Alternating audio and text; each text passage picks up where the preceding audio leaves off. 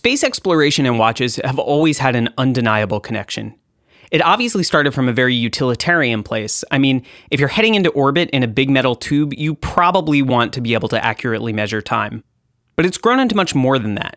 Space travel represents a particular kind of romanticism and striving that most of us can identify with, and it blends technology, emotion, and human achievement in a way that speak very much the same language as mechanical watchmaking. Today's guest is Stephanie Bednarek, and she's both a space professional and a total watch nerd.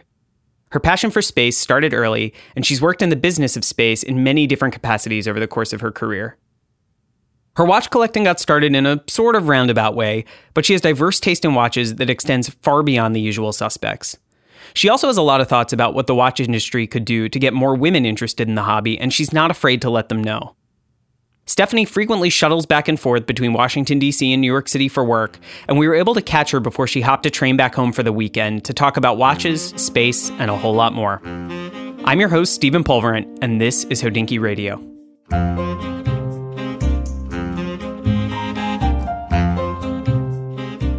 This week's episode is brought to you by TAG Heuer. Stay tuned later in the episode to learn more about a new Heuer Octavia. You can also visit tagheuer.com to learn more.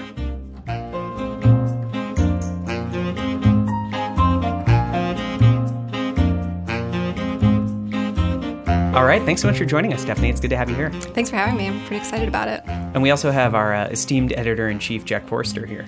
Hi, everybody. Glad to be back. And Stephanie, thank you so much for joining us today. We're quite excited to have you on the show. Thank you. So we actually got in touch through you and Jack had a conversation, right? To be perfectly honest, I had a glass of wine, read a few too many Hodinkee articles, and wrote you an email. I was just interested in seeing some more coverage of women's watches, and we got talking back and forth, and appreciate the invitation to come here. Yeah, 100%. So basically what happened was, on our side, we heard from Stephanie out of the blue, and making, again, a very fair point that we've heard about a lot and thought about a lot. About the sort of underrepresentation of women watch collectors, women's perspectives. And, the very fact that there is such a thing as a sort of dialogue about women's perspectives on watches and watchmaking as a kind of specific area of discourse it's a little weird. And maybe that's something we can talk a little bit about as well as we get further into the subject. I love that.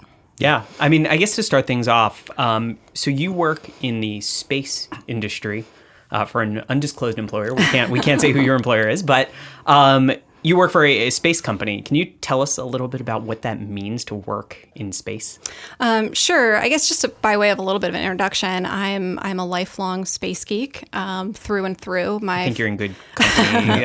It's really neat. I mean, rockets and satellites are just inherently cool. But my dad worked in the space industry. My mom lived in Florida and saw every single Apollo launch growing up as a kid. That's so cool. I watched every single one of them on TV. So it's a little bit in my blood, but it was a no-brainer that I would go and get a degree in aerospace engineering. I wanted to learn about rockets. I wanted to learn about satellites and all things space. And so that naturally transitioned into a career in the space industry. And I think it's a blast. I work with really smart people. A blast. Yeah, no pun intended. I really didn't mean that one. Wow, that took what, like 2 minutes? Yeah, wow. Let's see what other ones we can do before the end of this. But no, it's a fascinating industry. There are really interesting people that I work with. And at the end of the day, a lot of what I do is talking about rockets, getting people excited about space. I get to travel around the world and tell people about the things we're doing, and it's really fascinating. Cool. There's been such an interesting transition in, sort of, I think how people perceive space exploration nowadays. I mean, when I was a kid, I'm old enough to remember seeing Neil Armstrong walk on the moon on live TV, and that was obviously a life-changing experience. But it's become, I think, much more back then, doing any kind of a launch was a major national initiative. It was something that only extremely ambitious and generally antagonistic nation states got into. And now it's a day-to-day commercial enterprise. I mean, I have no idea how many launches per year there are. I'm sure it varies. But it's become something that's much more a part of our daily lives, despite the fact that we haven't been back to the moon in quite a number of years. We're still going to space in general quite a lot more often than when I was a kid. And I'm sorry we don't have any moon bases yet.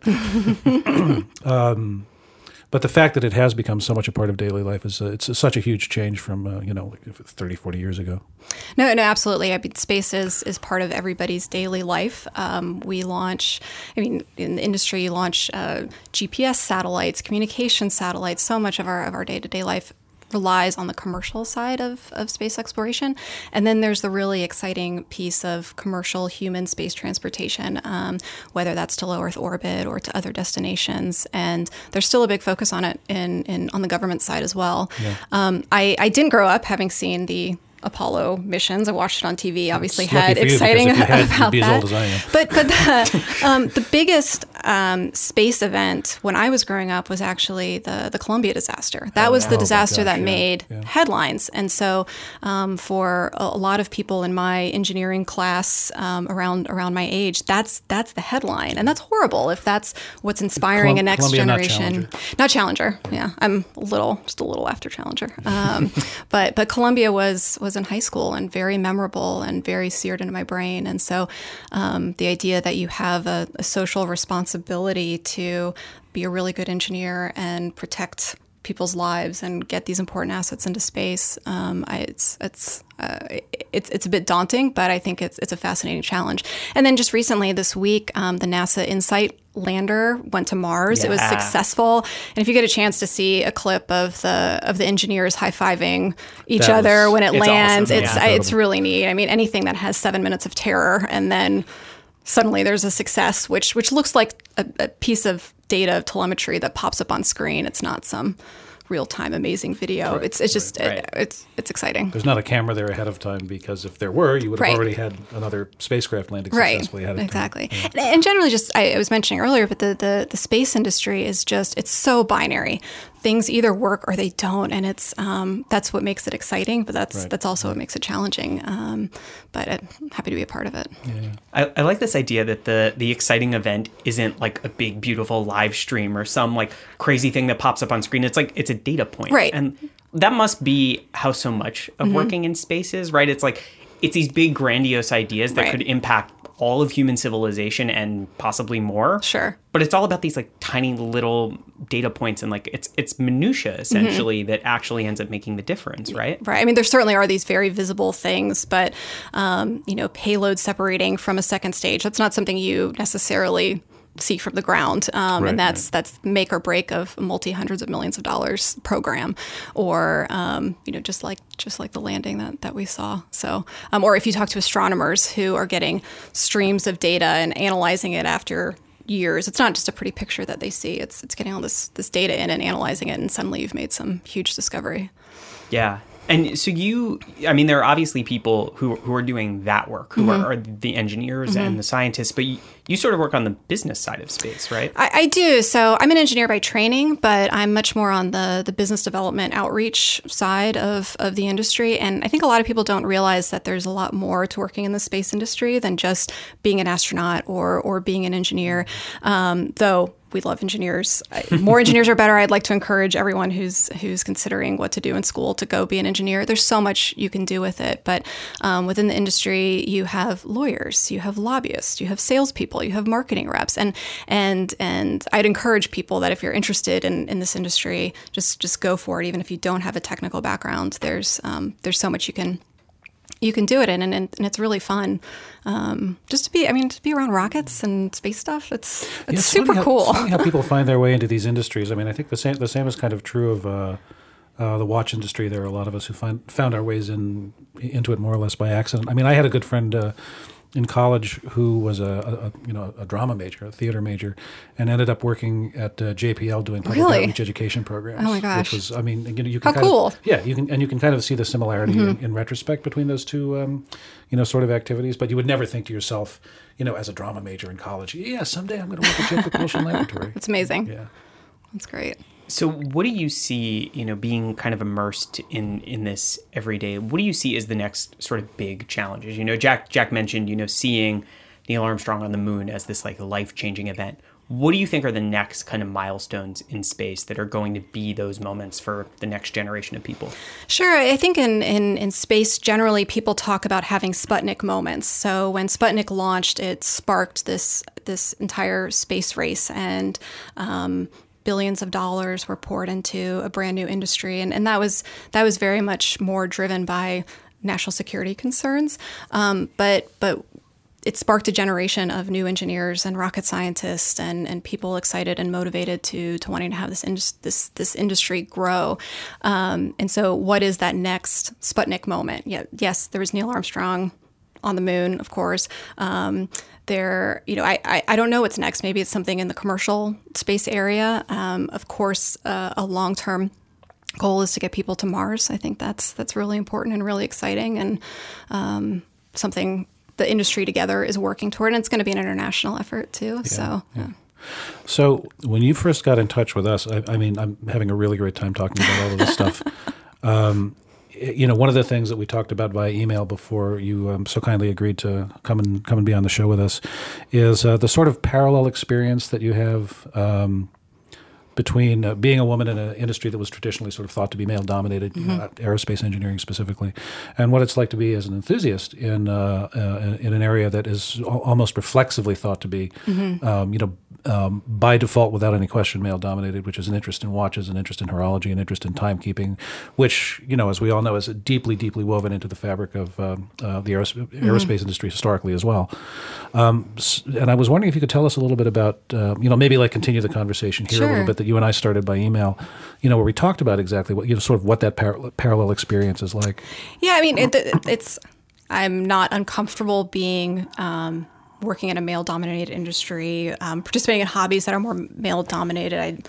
I like cars a lot too. That's something that mostly has been in it. But I work with a bunch of nerds, right? I mean, I know a bunch of engineers.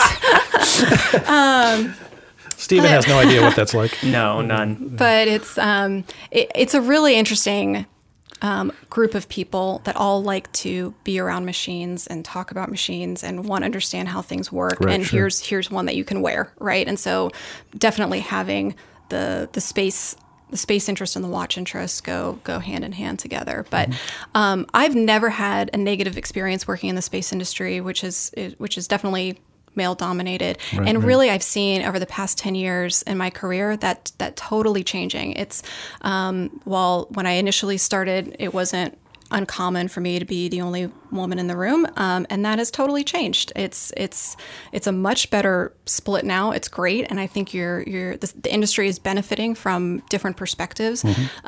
Universities are graduating more and more female engineers these days, and I think that's great. And we need more women in the industry to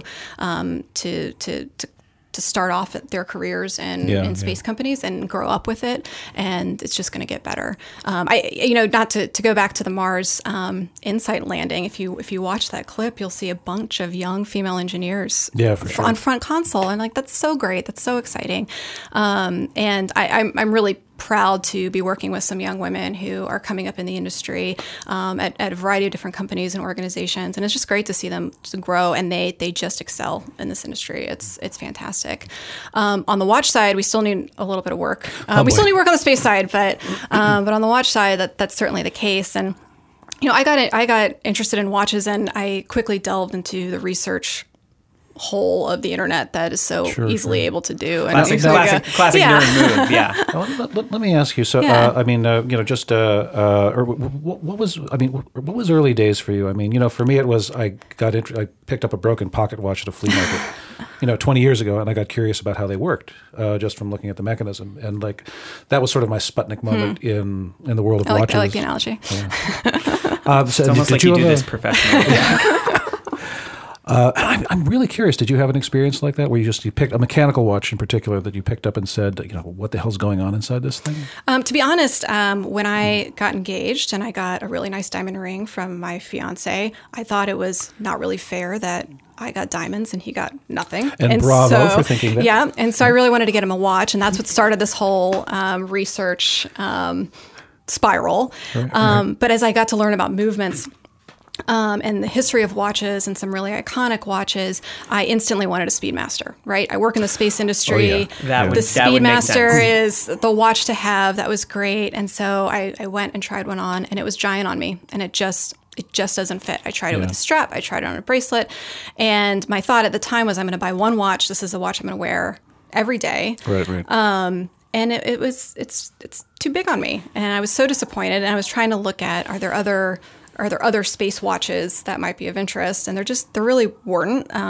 They were trying to get me into some of the ladies' models of Speedmasters. I was like, no, they have diamonds and they're they're all sparkly. No, I really want the Plus, classic. if you're just from an engineering standpoint, from an engineering purism standpoint, like if you are in the you're working in the aerospace industry, you're a rocketry geek, you're a space exploration geek. You don't want like anything other than the watch that was and still is currently certified for manned spaceflight. You want you want the Moonwatch. I want the Moonwatch. Yeah. No, I absolutely wanted the Moonwatch. The hell with all that other stuff. Yeah, I couldn't get the Moonwatch, and that was a big, huge purchase for me to want to be able to do that, and I couldn't do it. So I was really disappointed. Then I went on the other side of the spectrum and decided to research women's watches. What's the most classic women's watch that you could get within a reasonable budget? And I settled on the Cartier Tank, thinking that, great choice. If Jackie O can wear it, maybe I can wear it too. Right. That would be fine. Bet. Yeah, and it's and I love it. I still wear it all the time. It's a great watch, but it's an amazing watch. They're beautiful. Probably, I would say one of the top 2 or 3 most imitated watches of all time. That's true. That's true. And been with us since 1918. Is it really that long? Yeah, I mean the legend about the it's one of these apocryphal stories that the watch industry is full of. Like classic watch models, they're kind of like superheroes. They all come along with like these amazing origin stories that no one can actually verify. But the story with the tank is that it's actually based on what there was a World War I general named Pershing, and the idea was there was a tank named after him. So it wasn't a Pershing tank. That was a World War II tank. It was based on the way the first Renault tank looked. Obviously, I would have made that mistake too, not knowing the tanks.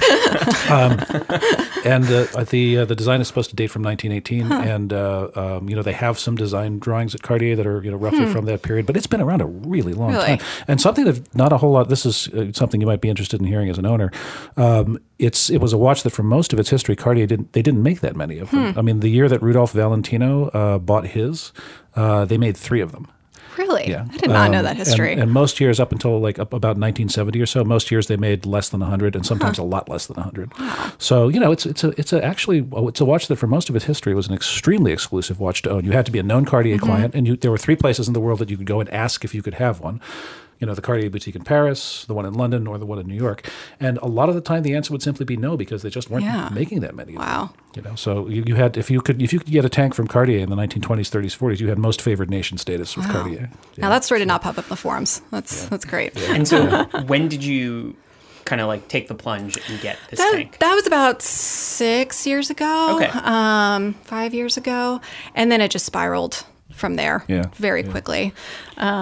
It's a great gateway watch. It is. And the whole point of it was to buy a watch that I could wear forever. And it was just going to be a classic, something I was proud to wear. I got it for my 30th birthday. That was going to be the watch that I wore. Nice. But no, that just right out the window. Yep, we all tell down. ourselves that lie for a little while, and then it's right out the window. Then it goes, and yeah. It's interesting, though, that you went from really wanting a Speedmaster Moonwatch to buying a Cartier tank, because they're both in their own way absolute classics in their respective domains. And now I do still want a Speedmaster. I'm really thinking about a First Omega in space. I think that's close enough to the original. It's a gorgeous watch. It is good, and it's beautiful, and it's smaller, and it looks great on the Our producer bracelet. Gray happens to have one here with him that we can pass across to you. So beautiful. Yeah, you and I need to talk. Yeah.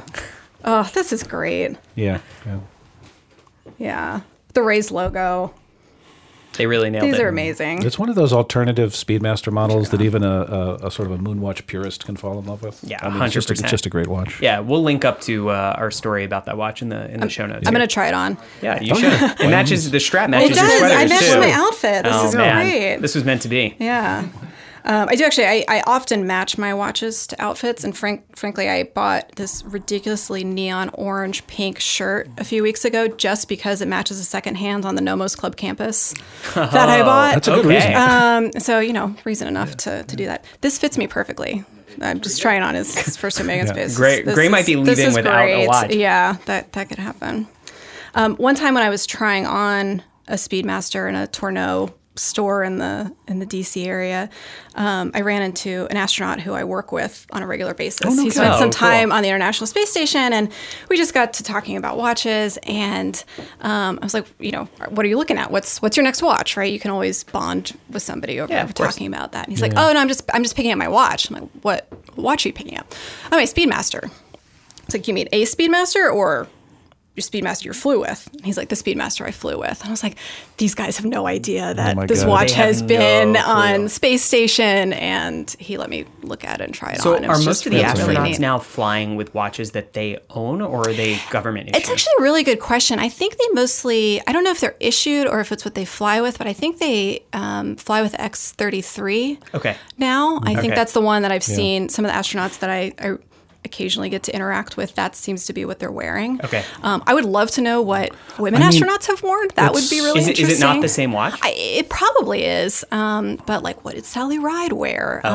Or what did like the first Russian in space, Valentina Tereshkova, what watch was she wearing? That would be fascinating to find remember a those. few years ago reading that we published a story about a year and a half ago, I think, on sort of like what watches have people worn historically, and it was mostly focused on the Speedmaster. And we found all this great archival shots of they were wearing them on Skylab and they were wearing them on neat. All the way up to the present day. Apparently, they are still standard issue exterior timepieces on the Russian-made EVA suits.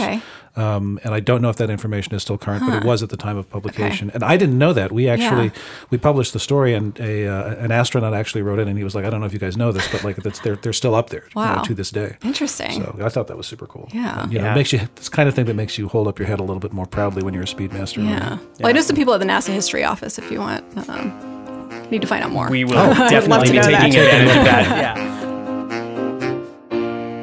And now a message from this week's sponsor. Hi, everybody. I'm Hodinkee Editor-in-Chief Jack Forster. Tag Heuer's history in motorsports is as deep as it gets. And it's not just the fact that their watches, chronographs, and stopwatches were and are owned and used by countless racing professionals and enthusiasts. At one point, the firm even financed the development of an engine for use in Formula One in the 1980s as a championship-winning power plant for McLaren. Today, that heritage is alive in the latest version of the Heuer Autavia, which features elements of the iconic reference 1163 from 1972, including its signature red dial markers. Order early, and you'll receive a copy of the book Inside Track, authored by the legendary Phil Hill, the first American ever to win the Formula One Drivers' Championship. For more information, you can visit tagheuer.com. And now we're back to the show.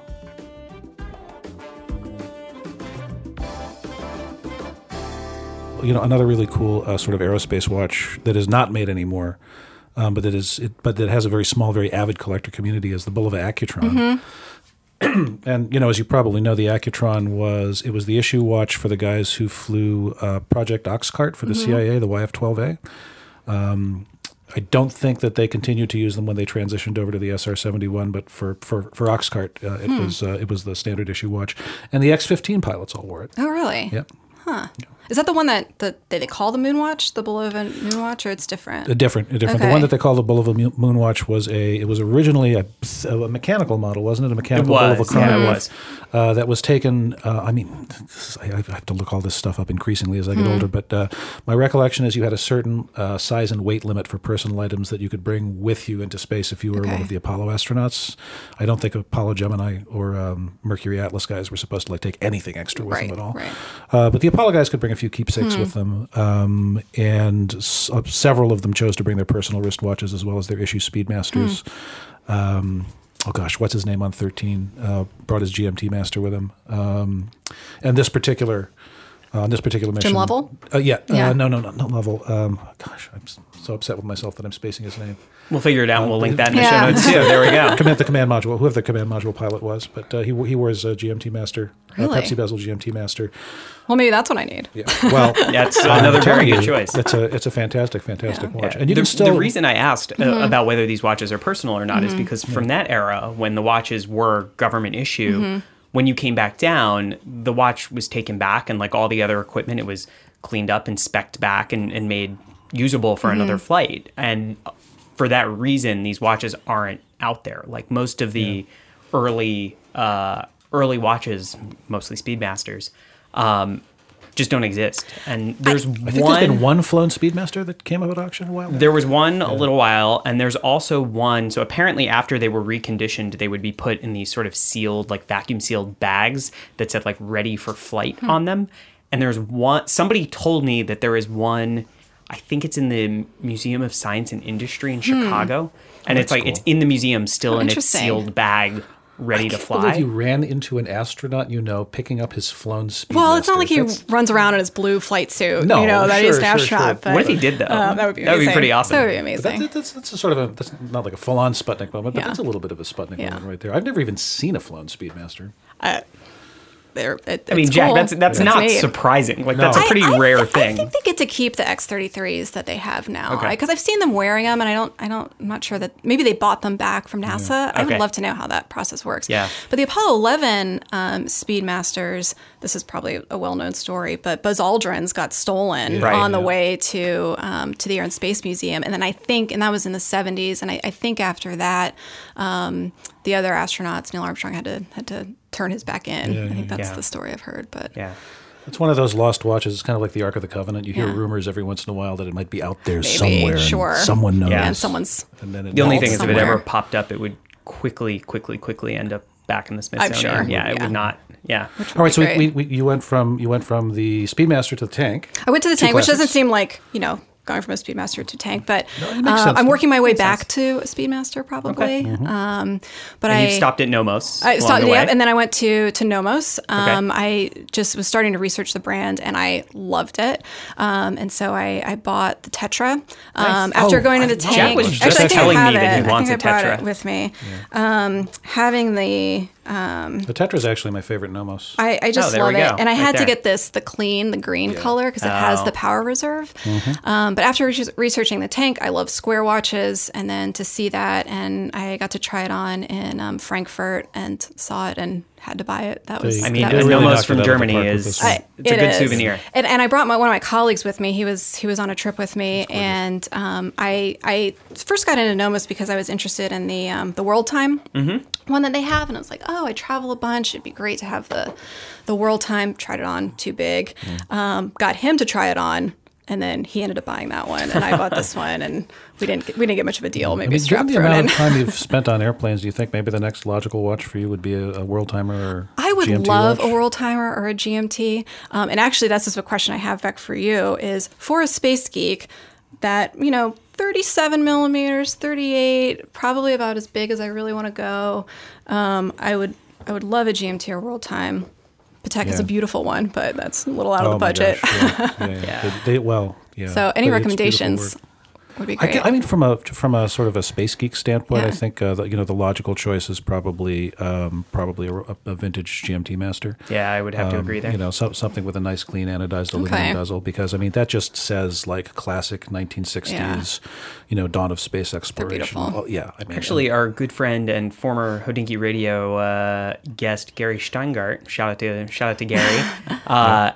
Gary has a GMT Master that I believe was owned by a NASA astronaut. Oh, really? NASA engineer, not an astronaut. I'll have to double check that. Yeah. We can fact check that somewhere. But that's definitely, I think, the Swigert on move. 13. That's the one. That's the guy. Okay, it was his. Interesting.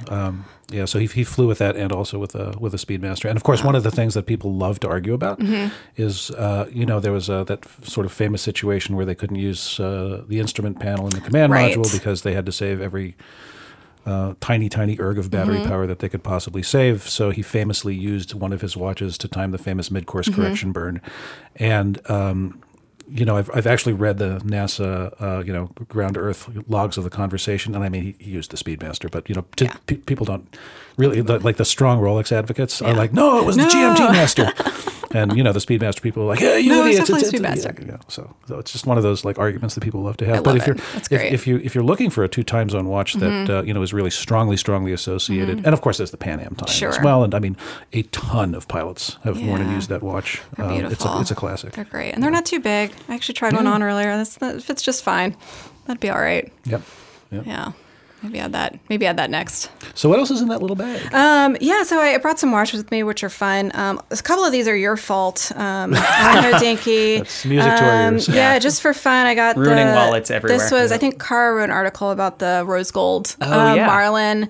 And that looks great. I just bought that quickly and put it on a fun rose gold Milanese mesh. But this is just a blast to wear when I want to wear a rose gold watch, and a little bit more interesting than some of the rose gold fashion watches you see out there.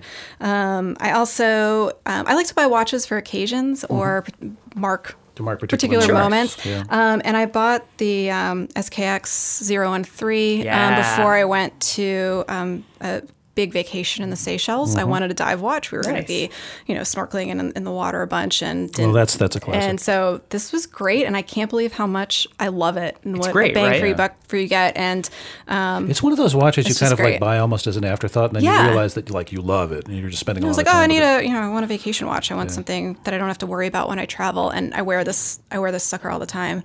I ride horses. That's kind of another hobby that I have, and this is actually a perfect watch to ride horses with because I can time things with the dive bezel. I know how long I've been riding. It's super rugged. You see it has dirt all over it because I have to say honestly, for sort of like day-to-day timing needs, I often find a dive watch bezel just more convenient than a chronograph, and certainly a lot less complex mechanically. Sure. And I'm super interested right now in the newer 36 millimeter Longines that came out, the Heritage Diver. Yeah. And they downsized it, and I think there's still the standard black one, but they've also done the Mother of Pearl, which is beautiful. I haven't seen one in person yet. The Mother of Pearl is really nice. Is it cool? It's really, really nice. They did a good job. Those are a reasonable price point too, I think. Oh, yeah, they are. They're not They did a horrible. good job too keeping the proportions. Often when you downsize a watch like that, you end up with this problem where it something has to give and it just ends up not quite feeling the same. Whereas they did a really good job making it feel right. Oh, you were saying before we started recording, by the way, that you and your husband had managed to get down to the new Watches of Switzerland boutique. It's in a Soho. fantastic boutique. And it's you were great. able to see Grand Seiko in person. I for the was. first time. So I live in DC, and I don't think there's anywhere that sells Grand Seiko, or maybe I'm just missing out. But they have a Grand Seiko setup on that lower level, and it's beautiful. It's stunning. I got to try some of their watches on, and I wasn't really a Grand Seiko fanatic or particularly interested in them, but neat to see while you're there, and seeing them in person in the metal just completely changes it. And they had, I guess it was a release that's just for the US, this light blue dial. And to see that in person, it's like getting lost in this blue marbly You wrote color. about that watch, right, Jack? Yeah. I saw the first prototypes that they had in the U.S. in Just Vegas stunning. earlier this year, and boy, oh boy, it's a beautiful watch. It's great. And those are very, very difficult watches to kind of if you're skeptical about Grand Seiko, it's very hard to sell yourself on those on the basis of pictures. I think it's you really gotta. Yeah. Have you had other experiences like that with watches where you saw something and you were like, I don't know if this is for me, and then you saw it in the metal and you were like, whoa. Yeah, so actually the second Nomos, I was in Europe for work, and I wanted to get a watch for my husband. I feel like if I buy a watch for him, then it gives me an excuse to buy a watch for me to even things out. Like maybe that makes it okay. Yeah. Been there. And so I think I saw a review about the Nomos Club Campus, and I was like, well, let me check that out. He was interested in it, but I wasn't particularly interested, really. And then I saw it in the metal. It was great. It was beautiful. The hand wind felt great. It wore super well. So I bought him the larger, darker dial one. I can't remember what they call it. And then I also bought myself the smaller 36 millimeter with the white dial. And I love that watch. I wear it all the time. I also put it on a mesh bracelet just to make it a little bit better. They do a quite respectable multi-time zone watch as well, as I'm sure you know. It's not. I mean, it doesn't have a strong aerospace. It is. It's beautiful. Yeah. It's beautiful, but a little too big for me. But yeah, I think the world of Nomos, and to see those are fantastic. So when you go to, it's starting to happen, and it's funny that we're having this conversation now, and that you're a guest on the podcast now, because one of the things that I think we've all noticed happening more and more is we are actually starting to see more women's voices in this little hobby, this crazy little hobby of ours.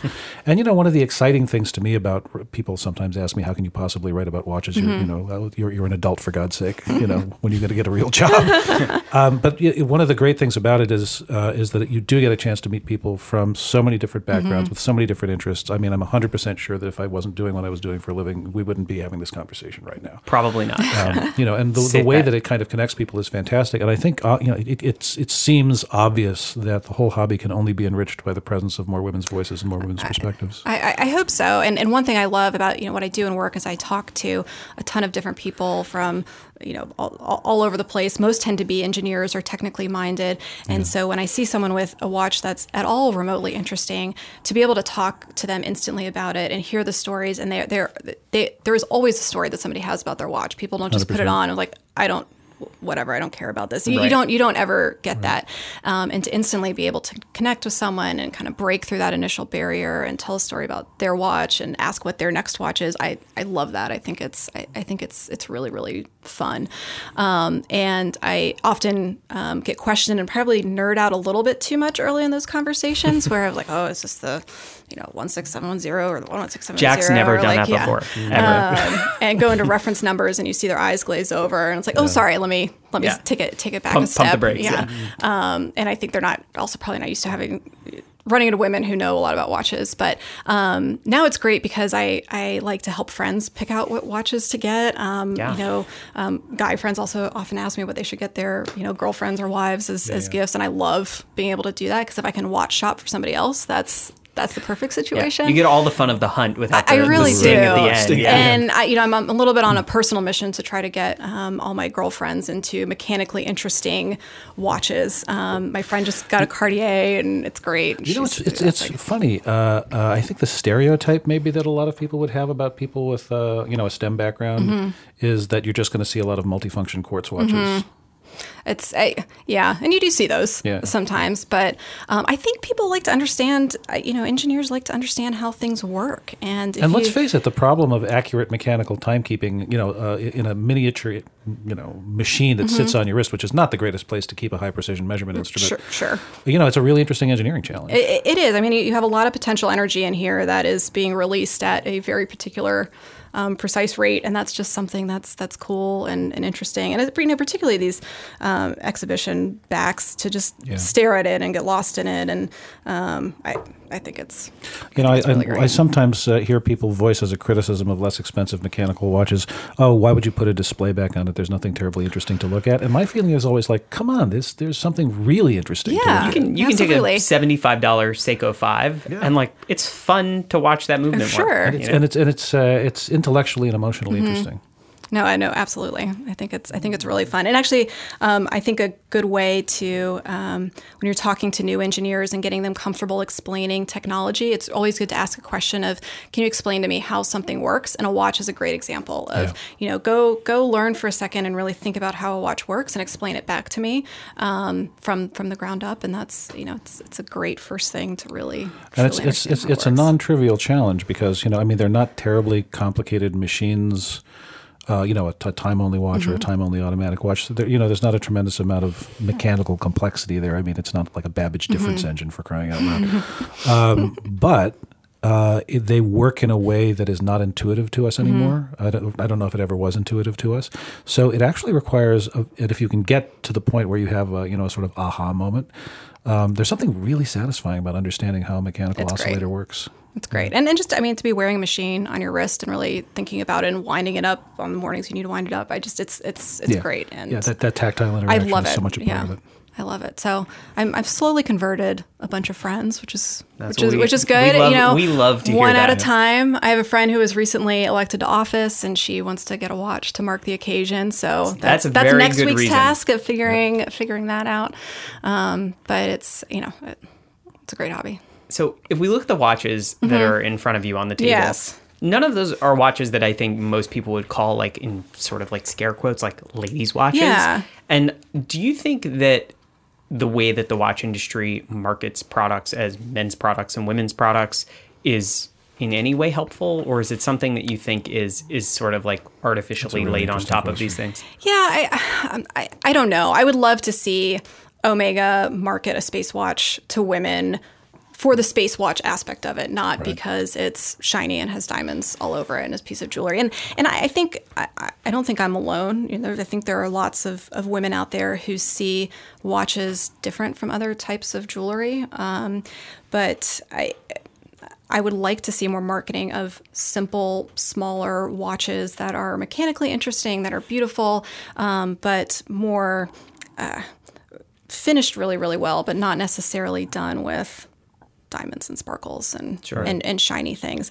I want something that tells the time. I want something that can get beat up. I would love a GMT or some complications that are more useful. But I don't want to travel with diamonds, and so it's just not my aesthetic either. And most of the women that I'm friends with and work with, they don't, not necessarily. Now that being said, a vintage Bulgari Serpenti with diamonds and jewels all over it would be just fine. I think Jack would also wear one of those. Honestly, I have to say, argument. I'm a huge fan, and more than once I've thought to myself when I have to go to a formal occasion and I have to break the tux so great. out. Boy, would I love to wear one of those. I would love to do it. We should crowdfund that. Yeah, that would be amazing, Jack. That would be good. It would drive a lot of people absolutely bananas. Yeah. You know? But boy, would that be fun. It would be really fun. But I think back to your question of, some of these, like, IWC has done a pretty good job of this, of marketing some of their more simple, almost unisex watches towards women. I think that's great. But rather than just downsizing men's watches and making them look more feminine, it would be interesting to see brands really start with a women's watch of what somebody today really wants, and go from there. And I'd like to see movements that are particularly crafted just for women's watches. So what would that look like? I don't know. I mean, just from a pure interest standpoint, I love the Diego Lecoultre, the 101 that they, that is just beautiful and stunning. And to see something that's that intricate and so small and so delicate, well done is beautiful. I'm reasonably convinced that on a certain level... I can't wait to hear what comes next. Yeah. No, I'm reasonably convinced that on a certain level, Jaeger LeCoultre wishes they had never made the 101 because it's very expensive for them to produce. I can see that. It's incredibly difficult to service. But it's just taken on its own merits. It's such a lovely, lovely little piece of machinery, and there's nothing else like it in the world. No, they're just. I think they're really beautiful. But and this is sort of a business problem and an engineering problem. Sure. I mean, if you have something like a 2892, you've long since gotten into economies of scale and recovered development cost. If you want to make a shaped movement with sort of interesting technical aspects that doesn't have a lot of commonality with whatever else is out there, you're talking a 3 to 5 year development process and an investment of anywhere from 10 to 15 million francs. Last I checked. And, it's just people. I think people tend to do the easy things because they're easy, they're less expensive, and the production lines are already in place. The reason that so many, sort of watches that are marketed as women's watches basically look like men's watches that have been left in the dryer too long and then had glitter sprinkled on them. It's just the easy thing to do and it sells. Yeah. You know who's done a really good job of not doing that though is Chanel. That's true. The boyfriend, the skeleton version. That is really, those watches are cool. Those are really, really and they're cool. Essentially, their movements designed by Roman Gautier. Yeah. Like they're serious Those watchmaking are going on there. Yeah, 100%. And they kind of it's Chanel. They could totally take the easy way out and just slap a logo and some diamonds on something and sell make a them lot of money. all day. But they've done the hard thing, and it's fascinating. I think it's great that they did that. It's getting a lot of people. And that's what that won this year, right? It did win this year. Yes, the women's, it did. Yeah. At the You would know. GP. I'm not allowed to ask you if you voted for that, am I? I'm not allowed to say if I did. Oh, interesting. Okay. Van Cleef does a really good job too. They also won a bunch of awards. Planetarium, the ladies' planetarium. How did we not ask about that yet? I know. Oh, yeah. Wow. I think that has to be my Grail watch if there is one, right? I mean, say so. That's another one of those watches. I mean, I really don't care who they think they need to market it towards. Just it's just glad so it cool. exists It's and so it's cool. beautiful Yeah. and really super stunning. It's also one of those pieces, and there are watches like this, I think, at all different kind of price points and styles. It's one of those watches you show that to somebody, and they have a million questions. They just want to know everything, Right, everything. and How they does don't it need work? to How know do they do anything that? going Yeah. into it. Right. And it's the same thing with the Nomos. Nomos is a great brand for, somebody says, "Oh, nice watch," and you take it off your wrist and you show them. Right. They're like, "Oh my God, what's going on here?" Yeah. And I think Van Cleef has done a really good job. They're creating things that are of sort of genuine interest, even if you're not kind of predisposed to be into watches. There's a few watches out there like I mean, just given your background, I think you're probably aware of astronomical watches as a general category, and I mean, there's something so fascinating about if you have a sort of classic astronomical watch that shows all of the visible Newtonian planets, Galilean planets, excuse me.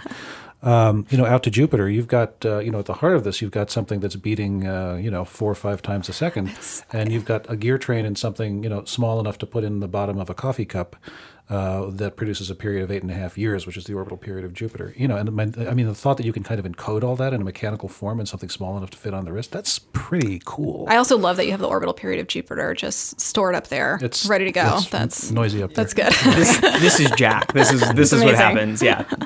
It's kind of weird that I'm not surprised by the fact that you know that. But this is one of the reasons I was so excited about having you on the show. I mean, this sort of ability to combine, a high level of engineering knowledge with with actual experience in the aerospace industry. I mean, like people like you, ever since my childhood, have been the folks that are really making some of the most exciting things that human beings have ever done. Great happen. to be a part of. It's really, really fun. Yeah. It's really, really fun. So I got one more watch question. Okay. You mentioned that the planetarium kind of has to be your grail, Yeah. which I would agree.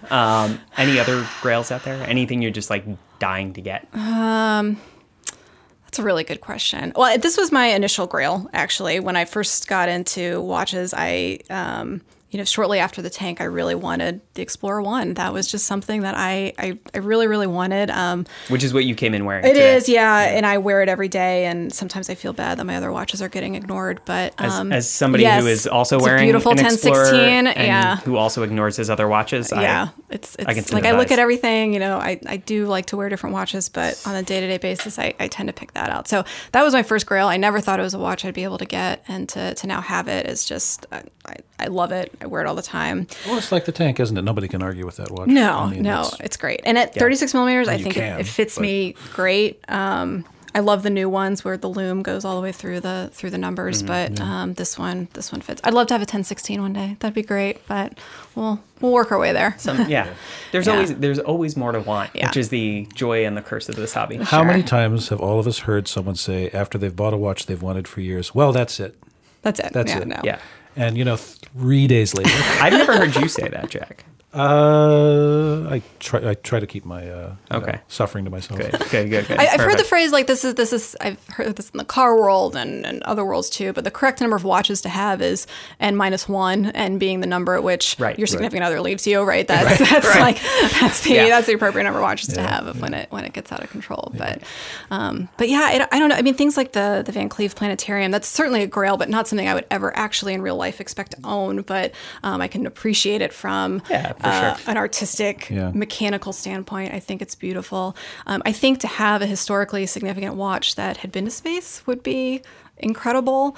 I love the Snoopy Speedmaster. I think that's I mean, super a few neat astronauts and really, really apparently. cool. You should ask someone to smuggle something up and down I know. for you. I should. That would be great. I have no sense of like how hard that would be. Like we deal with some pretty strange circumstances in this line of work, but like, if you want to, like, how hard is it to get something to space and back? I would imagine really hard, right? I think it is. I mean, we'll see as commercial space activities happen more. I'm sure that's going to be a part of it. But I guess the question back to you is, if you were going to space, if you had the opportunity to go into low Earth orbit, what watch would you wear and bring back with you? Oh, gosh. The one that's on my wrist, for sure. Yeah, absolutely. It's an Explorer that's been to space. Like, it doesn't, to me, it doesn't get, to me, it doesn't get any better than that as I, knock my phone off the table. I mean, my answer is going to be a really obvious one. It would be my Speedmaster. Yep. When I remember being, 6, 7 years old and seeing ads for, Speedmasters in National Geographic magazine.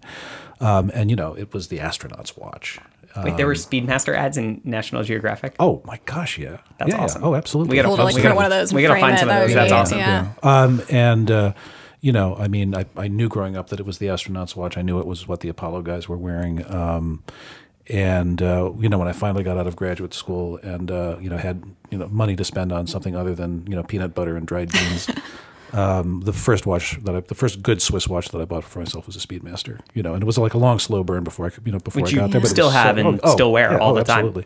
Absolutely. And it's so the last bonded. watch. There's history with that watch. Yep. If you were to go to space and come back, that would. And the idea of actually personally going to space at some point is the single most exciting thing that I can think of. Should we go?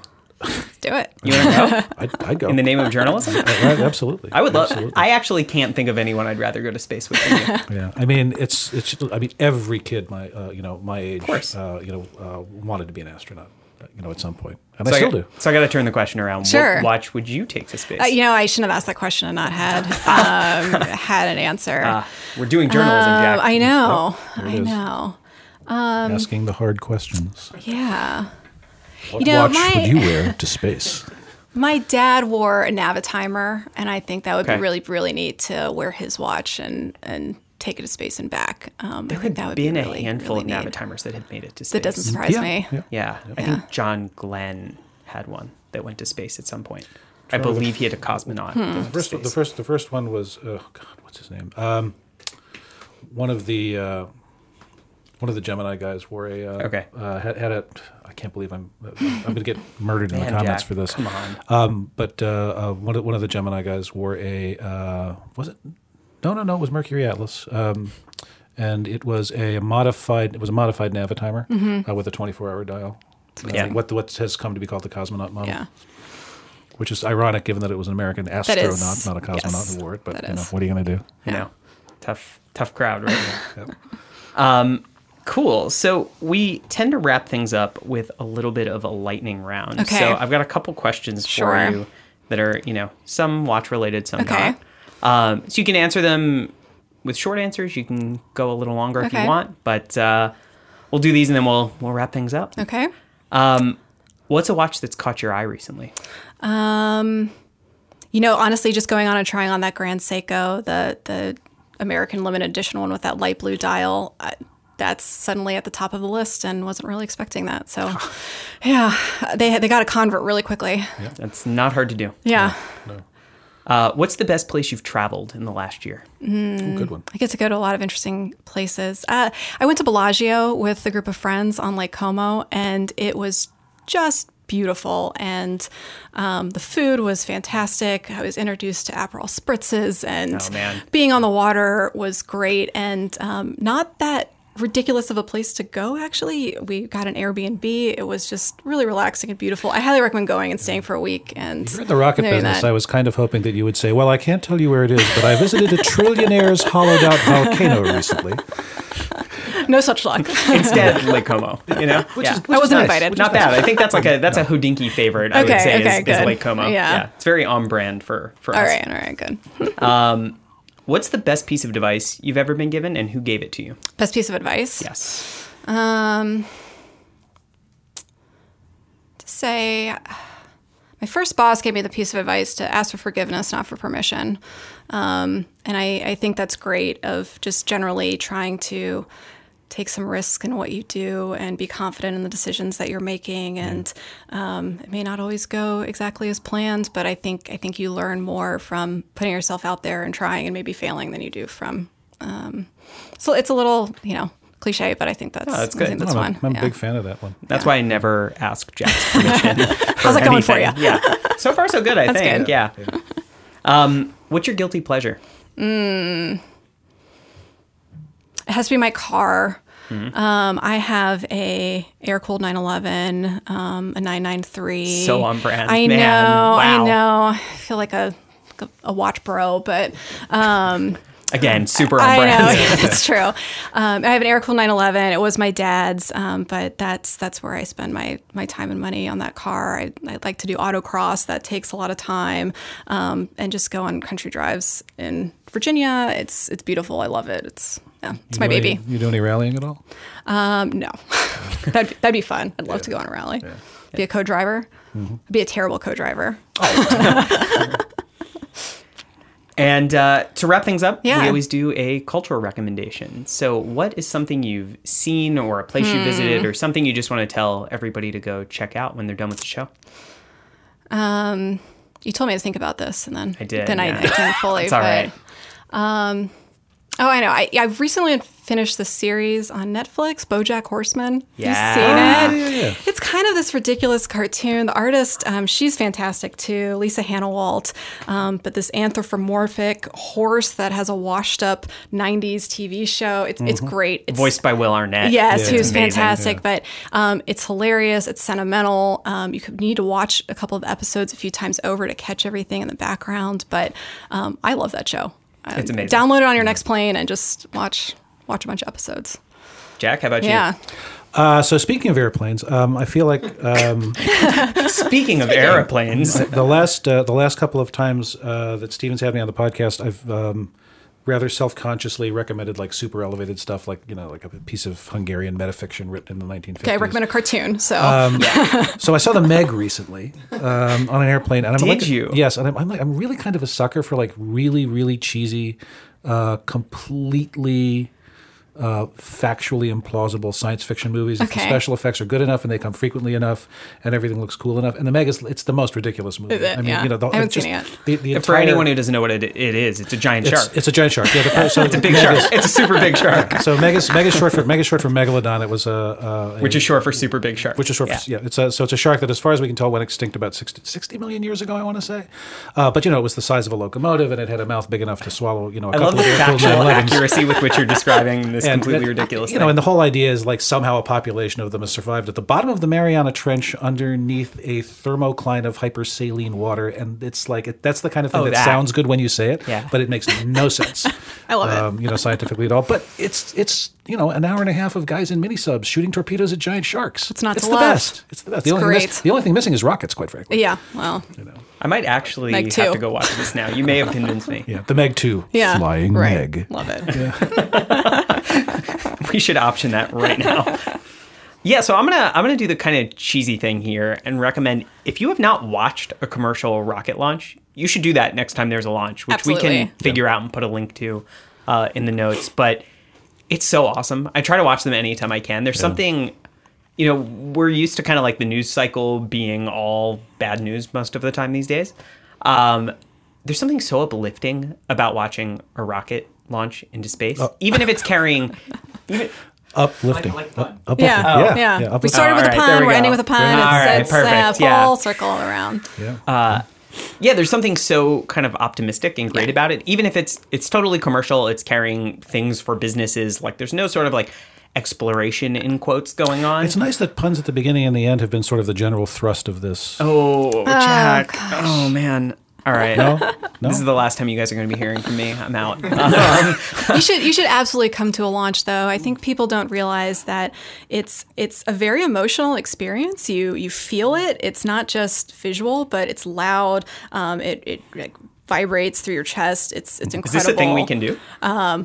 We can talk after. I mean, Let's see what we can do. Yeah. Oh, Jack and my I, gosh. Jack, we can't go to space, but we can go watch something go to space. That's a good place to Yeah. start. That's that's a starting. you know- It's a launch pad. Yeah, it is. It is.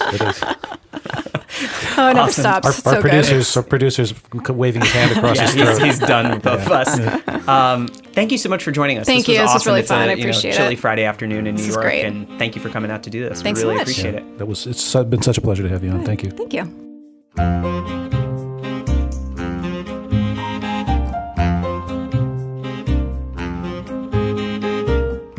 Thank you again to Stephanie and Jack for joining us. This week's episode was recorded at Miratone Studios in New York City and was produced and edited by Grayson Korhonen. Please remember to subscribe and rate the show. It really does make a difference. Thank you for listening, and we'll see you next week.